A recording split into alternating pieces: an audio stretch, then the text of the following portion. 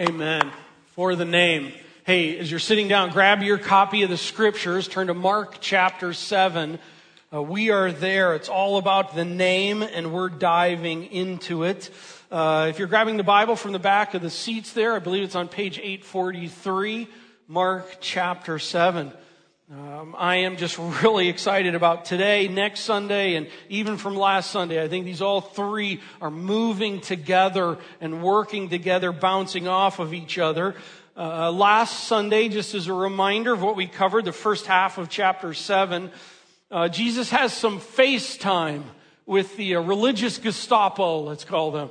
He has some FaceTime with the religious Gestapo, and essentially, he categorically rejects man-made, external-focused religiosity. He's just, I'm out on that, bag that.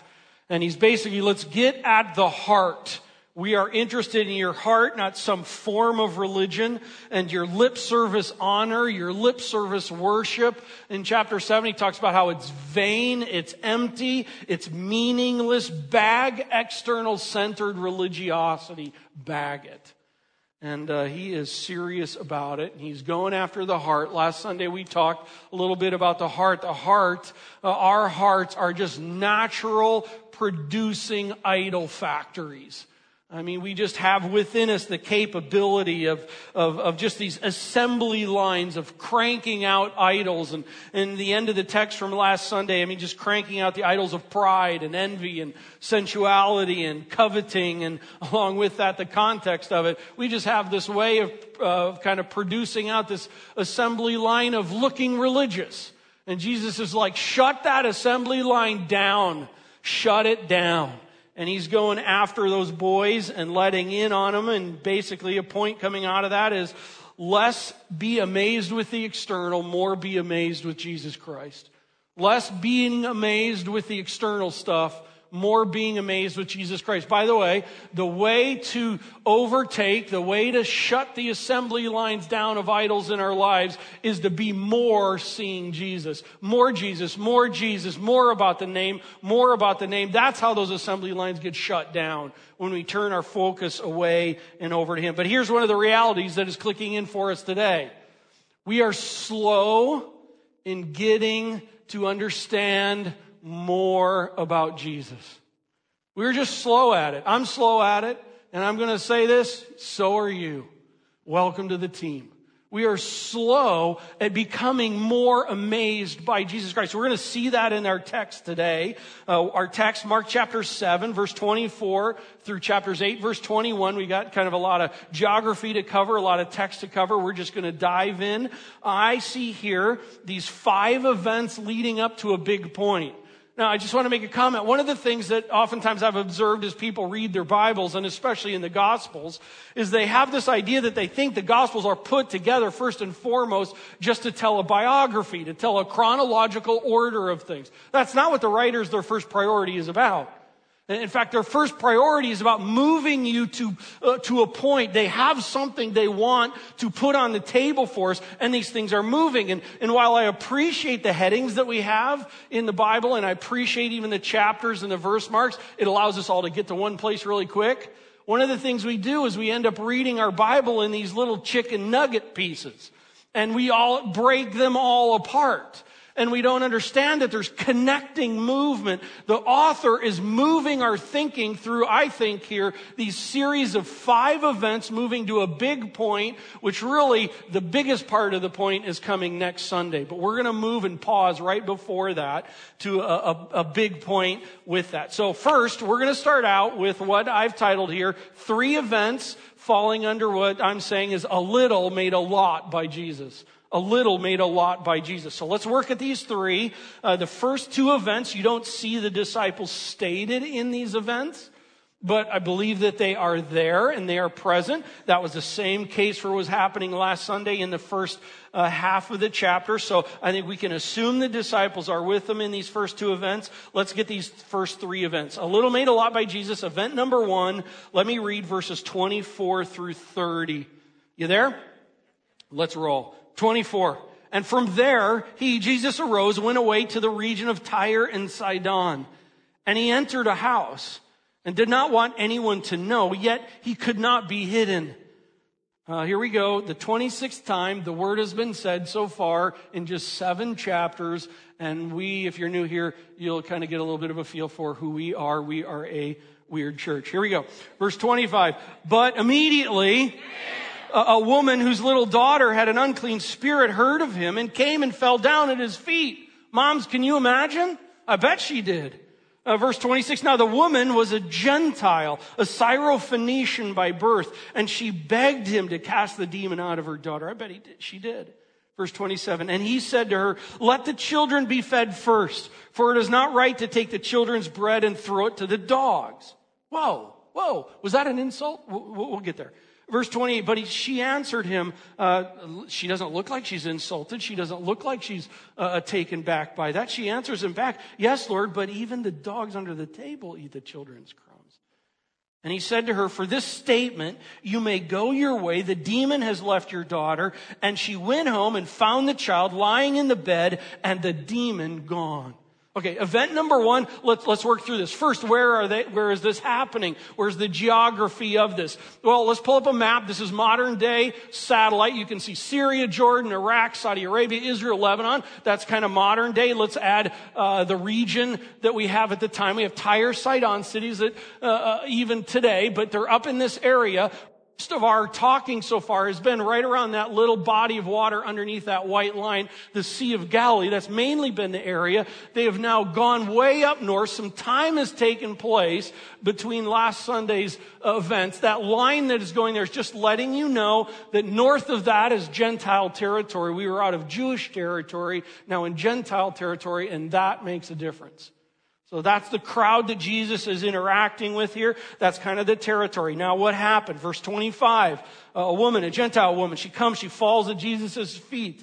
Verse 26, she begs him to cast a demon out of her daughter. By the way, the same story told in Matthew 15 adds her crying out, have mercy on me, O Lord, Son of David. I'll talk about that in just a second. My daughter is severely oppressed by a demon. I mean, you can certainly feel a mom here is just in angst over the reality situation of what's going on with her daughter. But note out of Matthew 15, here we are in Gentile territory, and a Gentile woman makes a Jewish title statement. Why does Mark not include that statement? Because Mark is writing to Gentiles. Matthew is writing to Jews. Can you imagine when a Jew reads that a Gentile woman makes a statement about Jesus that he is the son of David? Listen, that's not just a genealogy statement. That is an Old Testament title statement. This woman, a Gentile woman, is getting who Jesus is. And she is just like, this is one of the coolest things that's happening here. How does this Gentile woman know this? Listen, God is at work beyond the borders of just what's happening in Israel here to the world, and that's what's taking place. Well, let's go on here. The woman, I'm calling her one of the little people.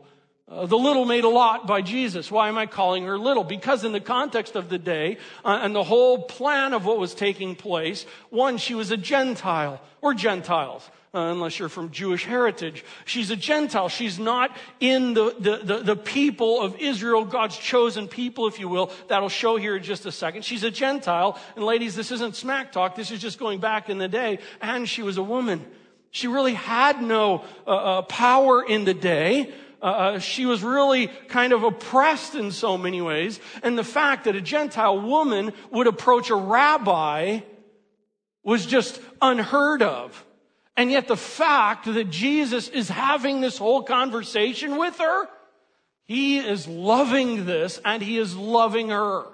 This is so out of the bounds of typical view of who can do and be what. So she's a Gentile, she's a woman. Her daughter has a demon, is demon possessed. Now, would you agree that if the people down the road from you had a child that was demon possessed, you're all like, yeah, they're the one in the house with the demon kid. Right? Isn't that true? I mean, all of these are not putting you in a high status. She's a Gentile, she's a woman, and she's got a demon daughter. Okay, that's just a fact of kind of the context of it. On top of that, Matthew 15 tells us that when she comes to Jesus and she's like, oh, Jesus, help me. The disciples go, send her away. That just caps it all up. Because that's how a Jew saw her. It's like, send her away. She's a bother. Don't let her bother you. So even the disciples are on her back. And then we see this statement in here that Jesus makes about, out of Matthew 15, Jesus says, I was sent only for the lost sheep of Israel when she makes this comment. And then in Mark 20, verse 27, he says, let the children be fed first, for it's not right to take the children's bread and throw it to the dogs. Was that like a total insult? What's going on here? It wasn't. In fact, the term dogs that's used here is a different term that the common Jew used for the Gentiles. There's different words in the Greek. There was a term for dogs that was referred to generally by the Jews that would call the Gentiles, that was referring to a scavenger dog. The kind of dog you hated that came in your trash and ripped it all up and just messed all over and all that. The scavenger dog. That was not the word that Jesus uses here.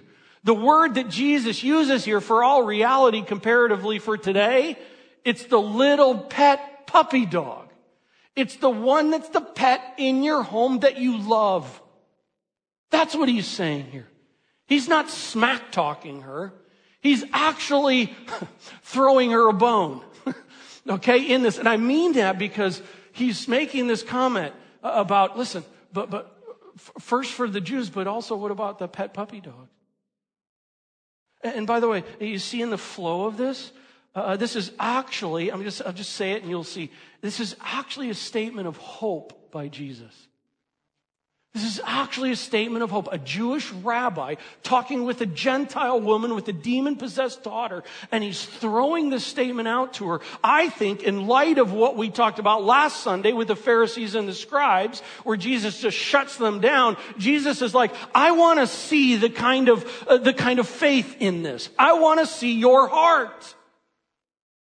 And what happens? I'm telling you, he lobs this pitch of hope in, finding out if she's going to let it go by or she's going to swing. And I'm telling you, ladies, this gal gets up to the plate and wham, parks it. Watch this. Watch this. So cool. She says after this, she's not insulted. She says, well, yes, Lord, let me take it back to you. That's in the Greek. And he says, yes, Lord, yet even the little pet puppy dogs under the table eat the children's crumbs. Girl. I'm serious. There's some huge theology in what she's doing here. It's the sweetest, coolest thing. She is actually acknowledging the special place of the children of Israel in God's plan, and yet she accepts her place in all that as a Gentile. It's like, that's fine. All I want is some crumbs as one of the pet puppy dogs. All I want is some crumbs off of the table of blessing. And what does Jesus do? Verse 29. Girl, for this statement, you may go your way. The demon has left. By the way, Matthew 15, Matthew adds to it because of the audience he's writing to. He adds to it and he says, Jesus makes in that statement, a woman, great is your faith. That's what was going on. Here we went from last Sunday to this context of the big dogs, the scribes and the Pharisees and the religious-looking people. And now we're to this Gentile woman with a demon-possessed daughter. And Jesus is like, I'm loving what's in your heart. This is total faith. Way to go, girl. In verse 30, and she went home, found her child, her daughter, laying in bed, the demon gone. This no-name Gentile woman, pushed away by the disciples, pressed into by Jesus, swings a hold of that faith plate, steps up to the plate, and she and everyone is amazed as a result. How cool. A little made a lot by Jesus. Now this is connected.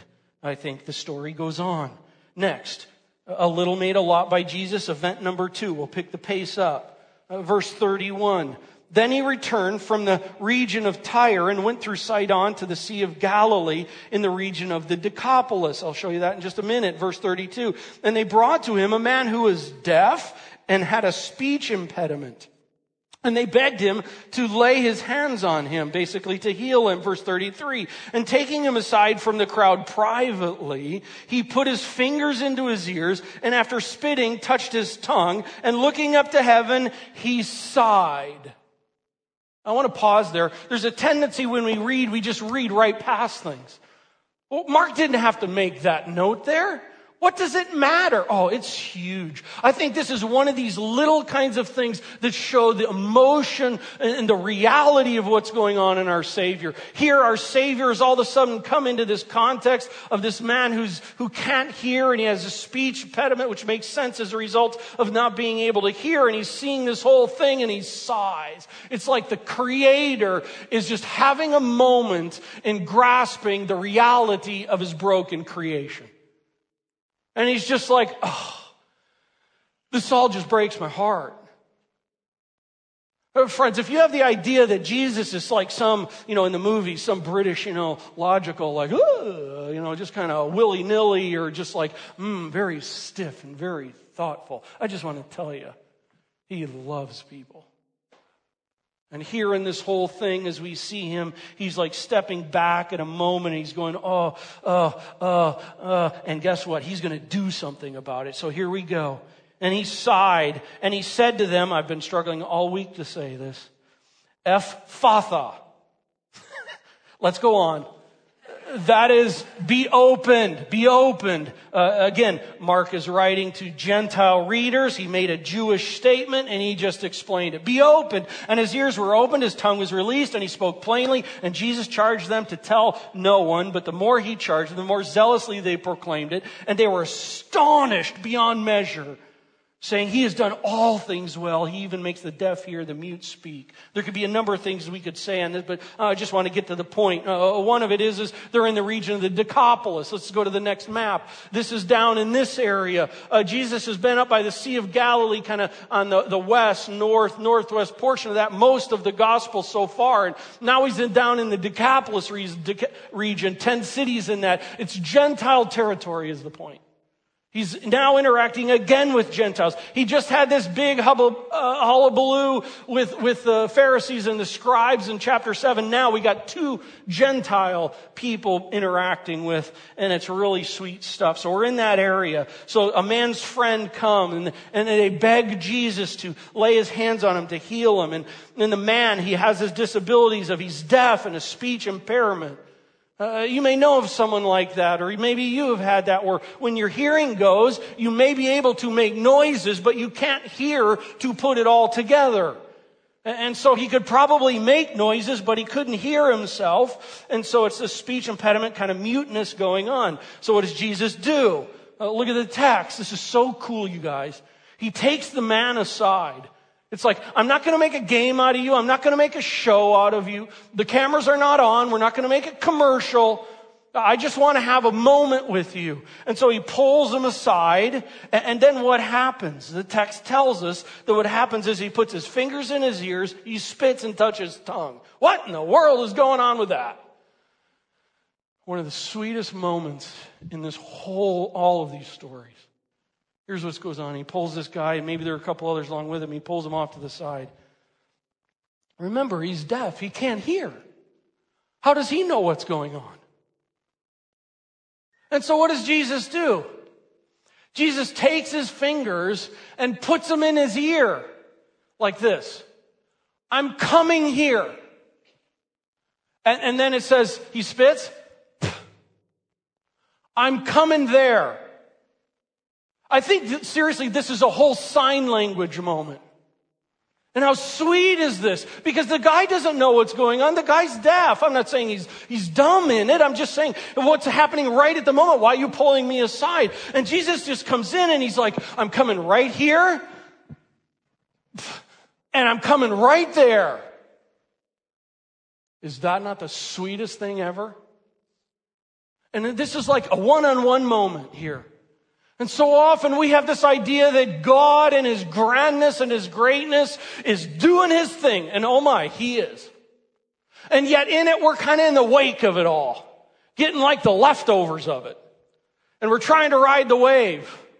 But these are the kinds of moments where we come in it and yes, the Lord, the Godhead is doing their thing. And yet in it, so personal. I'm coming here. I'm coming here. And then he says, Ephphatha, be opened. And the dude's like, oh. And he can speak. By the way, do you notice that the text tells us that he doesn't say he just spoke? Because if you've been deaf for a long time, it takes time, therapy time, for people to get their speaking back. But not with this boy. When Jesus heals him, he can not only hear immediately, but he can talk plainly like he was never deaf in his life. No wonder everybody's amazed. We've got a Gentile woman, a little Gentile woman, if you will, that the Lord steps in and is amazing. And then we've got this little, if you will, Gentile man who the Lord steps in and he is amazing. And let's keep on going, because I think the text keeps on moving in these amazement moments. A little made a lot by Jesus, event number 3, verses 1 through 10. In those days, again, what kind of a crowd? A great crowd, a large crowd had gathered and they had nothing to eat. He called his disciples to him and he said, I have compassion on the crowd. By the way, remember, compassion is not sympathy or pity. Those are emotions. Compassion is an action. So when Jesus is saying, I have compassion on them, buckle up because he's about to do something about it. Because compassion is an action. I have compassion on the crowd, the whole great crowd, not just a few of them, because they have been with me now 3 days and they have nothing to eat. And if I send them away hungry to their homes, they will faint on the way, and some of them have come from far. He's not saying, let's hold them, I got one more sermon to preach. That you're like, yeah, you'd do that, Doug. Yeah, probably would. But he's thinking of them physically in this.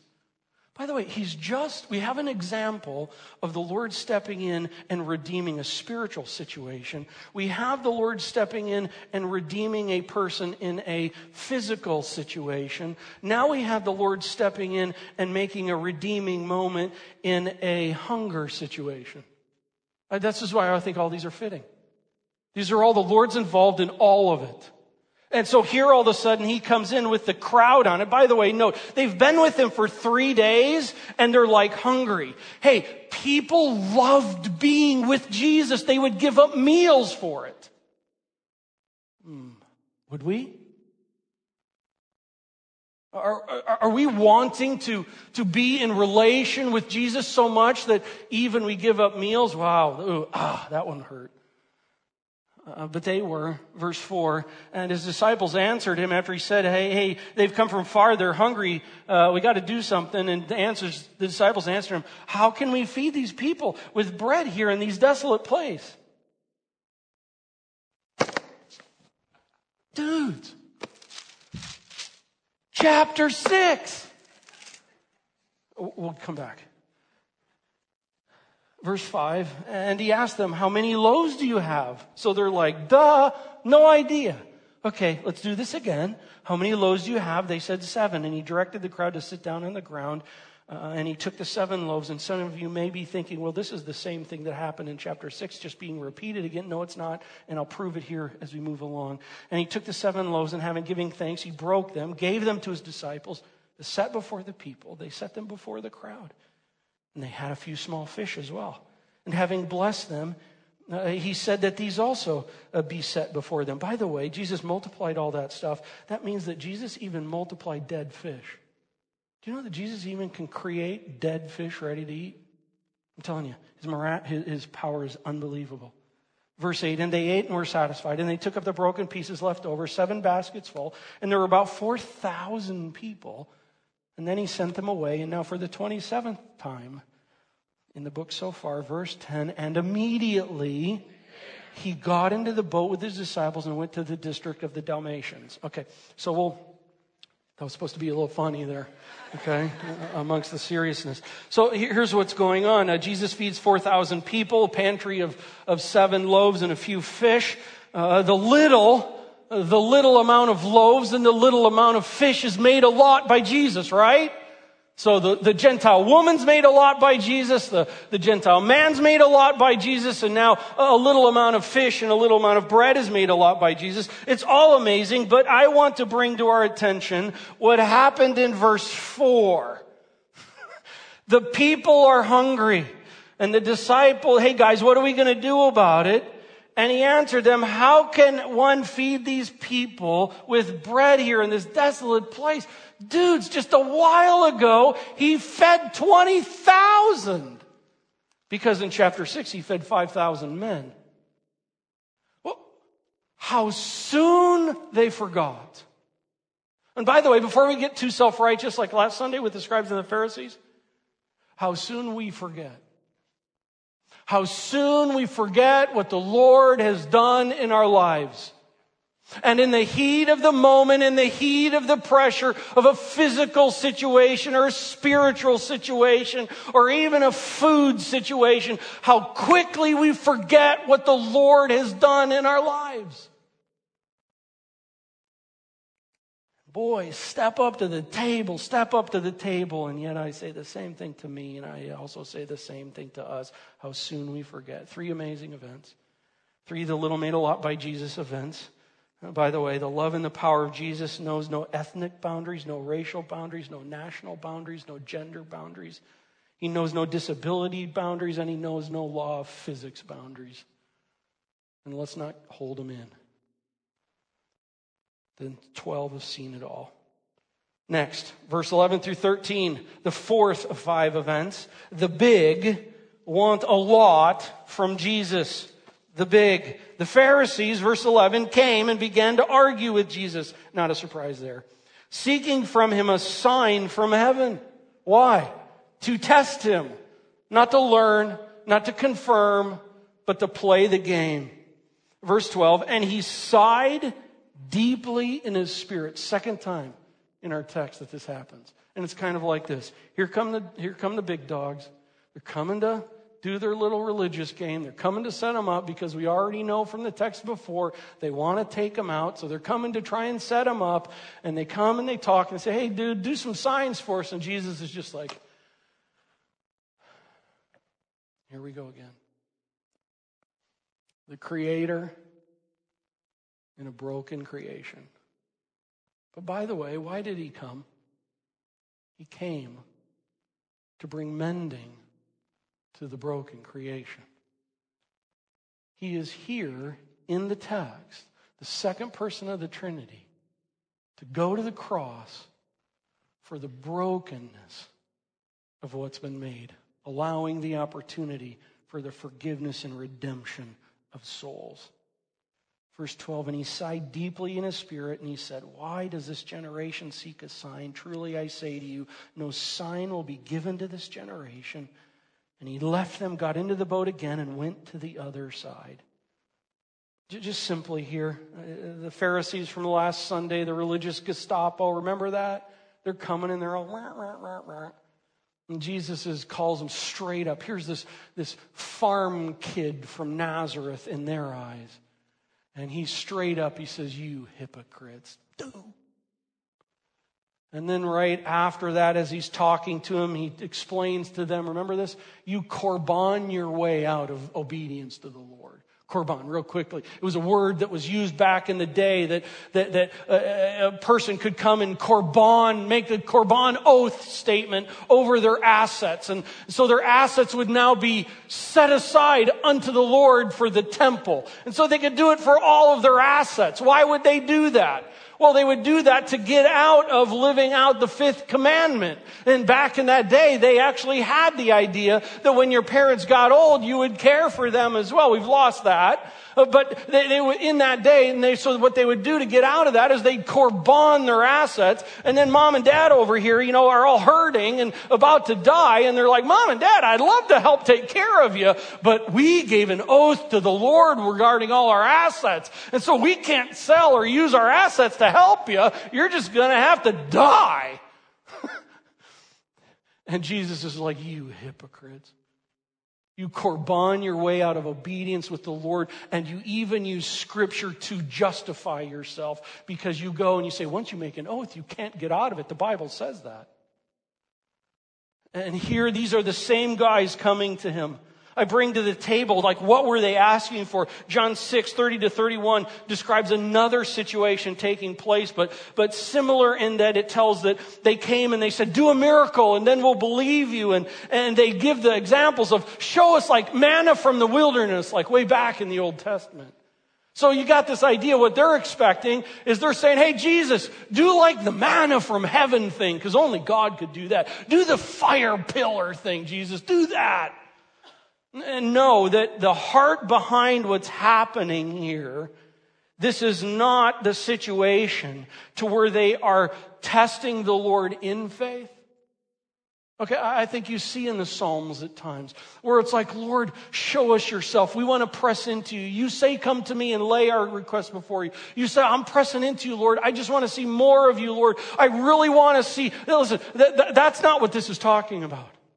This is talking the kind of idea that here they are testing Jesus in unbelief. And Jesus is like, I don't play that game. I don't play that game.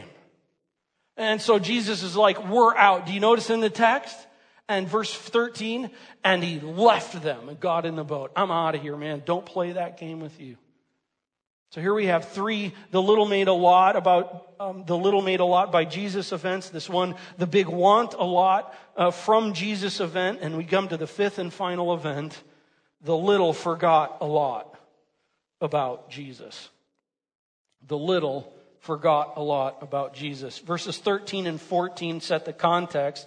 Verse 13 we've already read, and he left them, got into the boat, went to the other side. Now they had forgotten to bring bread, and they had only one loaf with them in the boat.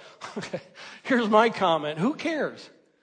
I mean, seriously, who cares what inventory they have on the boat? I don't know, did they have some rope? Did they have some fish net? Who cares?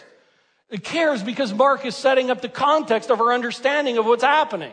Okay? They're getting in the boat. They're going to the other side. They've just left this event. And by the way, they had forgotten to bring bread. He's helping the reader, us. They forgot to bring bread, but there was one loaf of bread there. So, they're going across. Row, row, row, right? Verse 15. And Jesus cautioned them, saying, Now, had there been a discussion before this that led up to this statement? Had Jesus just been one of those days? We used to do this to our kids, and I encourage you to do it with your kids. Like you're driving down the road, the kids are in the car, and all of a sudden it's like, hey, you guys, how is it that green leaves turn to yellow or red? And then just let them talk. Well, I think it's because like at night, a boogeyman comes down and paints them all or something. Just some of the most interesting things come up for your kids and you don't answer it. Just let it hang. But what are you doing? You're trying to get them to observe and to think. Hey, you guys, what do you think about? Hey, you guys, what do you think about? The conversation before doesn't matter. The question on the table is what matters. I think this is what's going on. They're like going along, and Mark gets at it, and Mark says, hey, Jesus asked them a question, made a statement. Guys, watch out. Beware the leaven of the Pharisees. Well, that makes sense because that was the context right before. And so obviously they're probably thinking, and Jesus is wanting to do a teaching moment here. Hey guys, watch out, beware the leaven of the Pharisees and the leaven of Herod. And they began discussing with one another the fact that they had no bread. These guys are so smart. I mean, they're tracking with them, aren't they? Not. Let's hit on this for a moment. Jesus grabs this moment to teach. Mark tells us that there's no bread that's been brought. That's setting us up for this. Beware the leaven of the Pharisees, leaven of Herod. Leaven. What is leaven? Leaven, Exodus chapter 12. At the Passover, there's to be no leaven in the bread. Leaven is like yeast. It's what makes the bread rise. In Exodus 23 and 24, God's people are told, do not put leaven in the offerings that are made. Galatians 5, leaven is talked about how it's small and hidden, but it spreads to the whole. Well, that makes sense in a loaf of bread. You can get that idea. But leaven is also in Galatians 5 talked about as false doctrine. 1 Corinthians 5, it's talked about as unjudged sin. And Luke 12, and I think this is where the exact tie is, the idea is, leaven is referred to as illustration of hypocrisy. And what Jesus is doing here is he's saying, guys, beware of the hypocrisy of the Pharisees. And beware of the hypocrisy of Herod. We'll talk more about Herod down the road. And he's laying this teaching moment out. And here he is talking spiritual truth. And they hear the spiritual truth conversation. And they're talking belly truth. Is what's going, yeah, you're right. Speaking of leaven, where is the bread? I'm kind of hungry. Can you just imagine Jesus? It's just like somewhere in there, Greek, there's got to be another sigh. It's like, really? Really? And so here he's moving along. He's talking eternal stuff. They're thinking mundane stuff. And yet I will also say one more time, that is so us. That is so us. How quickly we disconnect. You know what I'm talking about. You know, so many serve in children's ministry and so grateful for that. Do you know how when you're there and you're loving on them, you're working on the verse, you're teaching something, and you're talking about something, and they're off in puppy dog kitty cat land? And you're like, is anything going on here with us? And it's kind of like, no, but you just keep at it. Small group, sometimes you feel that. Here you are diving into Hebrews, you're diving into Hosea, and you're just wondering if other people are like, on the Colts game with what's coming up. Sometimes in church, you're just laying your heart out there, and then the roof just goes with things, and you're just like, oh, with that. Or here's a better one. Me at home with Karen. And Karen's talking with me about something serious, and I'm just like, duh. And she's like, hello. Okay, listen, we are all this way. The disciples are not getting it, and the reason I'm kind of hitting this is because it gives us hope. We are slow to get it. And so are the disciples, and so are we. How little we get, how soon we forget. 5 events. How does Jesus respond to the 5th event? I think out of this 5th event is how we see a big point here. So what does Jesus do? Verse 17, and Jesus, aware of this, said to them, you guys so irritate me. I want to tell you, this is really, really encouraging, seriously. Because even when they don't get it again and again and again and again and again, he tries to help them. Look at the manner in what he does. There's actually 8 questions here. I would encourage you to circle the question marks on each of these. It'll help you remember what Jesus is doing. By the way, parents, the way you draw your kids out is ask questions. Jesus is aware of this, and he says to them, here we go, let's go down through these 8. Number 1, why are you discussing the fact that you have no bread? I would call that the presenting problem. Kind of in counseling, what's the presenting problem? That's the problem.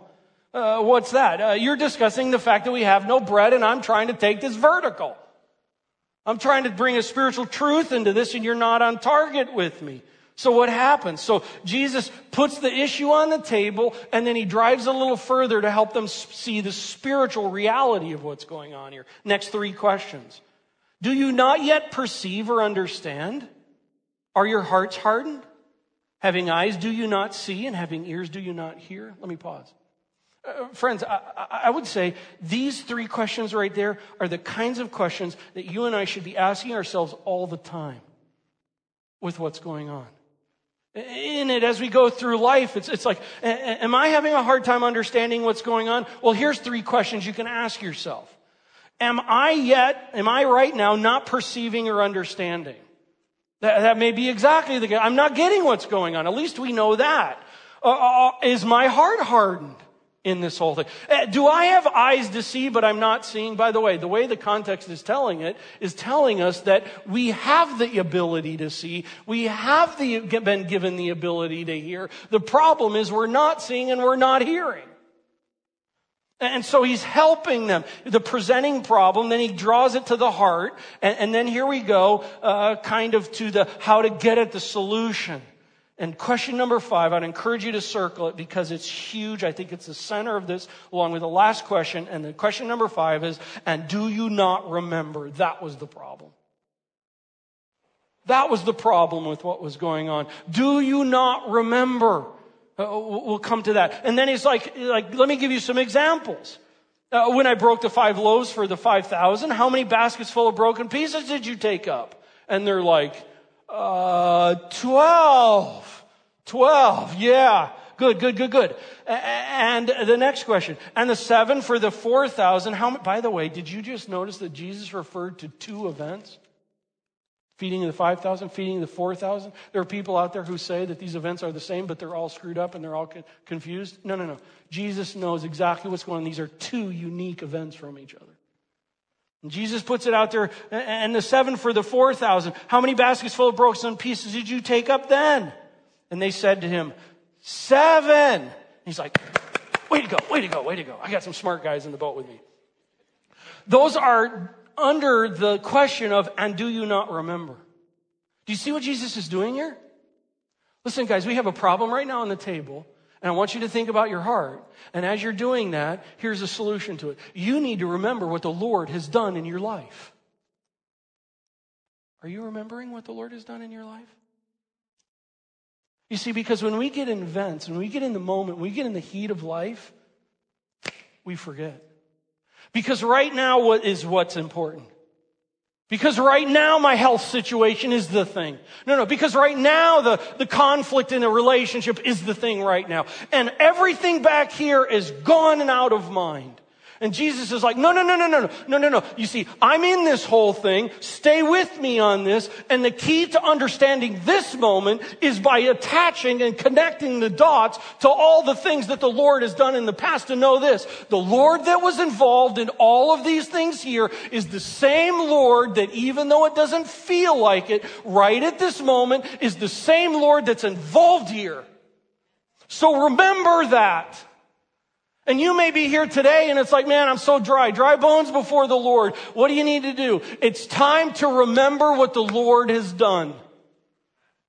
And by the way, do you see at the end here? Verse 21, and he said to them, do you not yet understand? And I think this is like I brought the presenting problem. I took it to the heart. You need to remember, and it's time to give you a little loving, get at it. It's time to start understanding. It's time to be remembering what the Lord has done. Question 5 is the solution to the goal of question 8.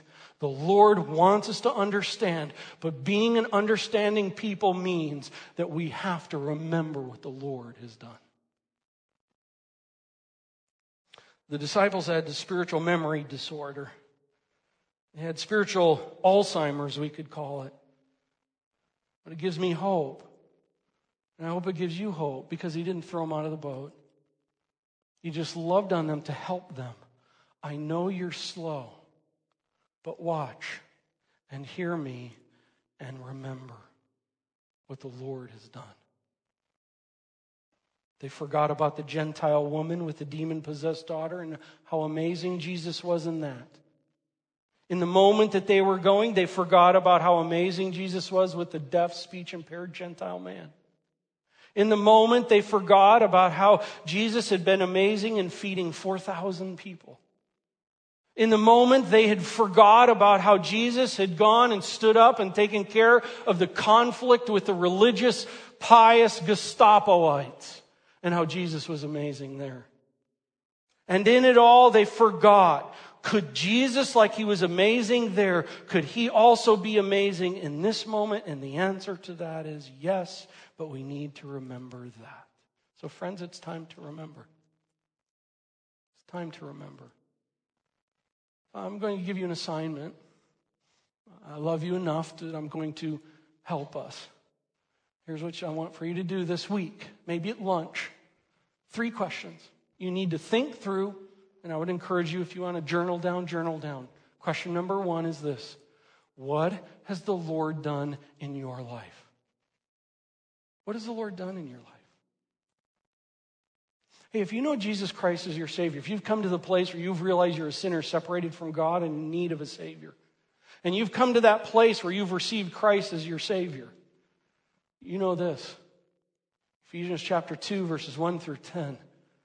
The Lord has redeemed you and raised you and seated you with him. He has removed your sin before the Father. He has covered you. The Spirit of God has indwelt you. You are owned by Him, sealed by the Spirit. You are His. And if that's all that you can remember, what the Lord has done without connecting other things in your life, that's all you need. So number one, remember what the Lord has done in your life. Number two, remember what the Lord has done in others' lives. You see, the Lord created us to be people with people. And a lot of times, especially in our culture, we raise people that you're strong if you're independent. And here's what ends up happening for people who walk with Christ and are all independent on their own is when they get through life and they get of times and they're having a hard time remembering what the Lord has done in their own life. They don't have other people around that the Lord is working in their life to draft off of them. That's why small groups is a place to be around people to find out what's the Lord doing in your life. And it's just, I look around this room and I'm looking in this room and I'm just like, people come to mind and what the Lord has done in here. Well, Doug, tell us all those things about what the Lord has done. Listen, that's pampering you. We're the kind of church where we're kind of muscle it up and it's like, no. You need to be with people. And you need to man up and woman up and be around people to hear what the Lord has been doing in their lives. And draft off of that, baby. What has the Lord been doing in you? What has the Lord been doing in people around you? And third, what has the Lord done in Scripture? Because friends, time. So often we read the Bible to get a piece of fact. And a big part of the reason is we're to be reading the Bible on an ongoing basis is to help us remember what the Lord has done. Do you know in these 5 events right here, when you sit back and you spend the time like we have with this, it's like, bam, Jesus is amazing. And we're reminded of that. From events that happened some 2,000 years ago. People I didn't even know. But it's like, man, Scripture is filled with this. This is why I love narrative. Because it's just not a didactic form of intellectual information. We're supposed to feel it and experience it and be in it. And it's like, bam, I needed that. And these are reminders of that. So here's your homework. Go home, talk at lunch. What has the Lord done in you? What has the Lord done in others? By the way, with others, Hebrews 10:24 and 25, let us consider how we may spur one another on. What has the Lord done in you? What has the Lord done in others? And also, what has the Lord done in Scripture? And walk out of that and be amazed by Jesus.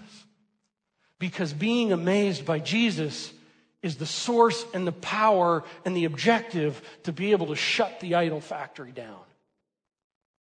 So, lastly, I'm a few minutes over, but I'm going to leave you with something to remember and that the Lord might use to have us be amazed with Him.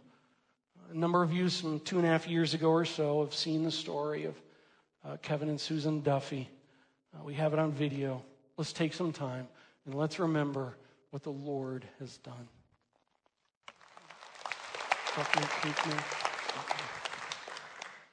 I want to close with just a passage. We're going to sing a song here, just as back to the Lord, telling what's what.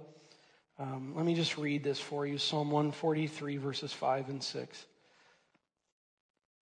The psalmist says, I remember the days of old. I meditate on all that you have done. I ponder the work of your hands. Remember what the Lord has done.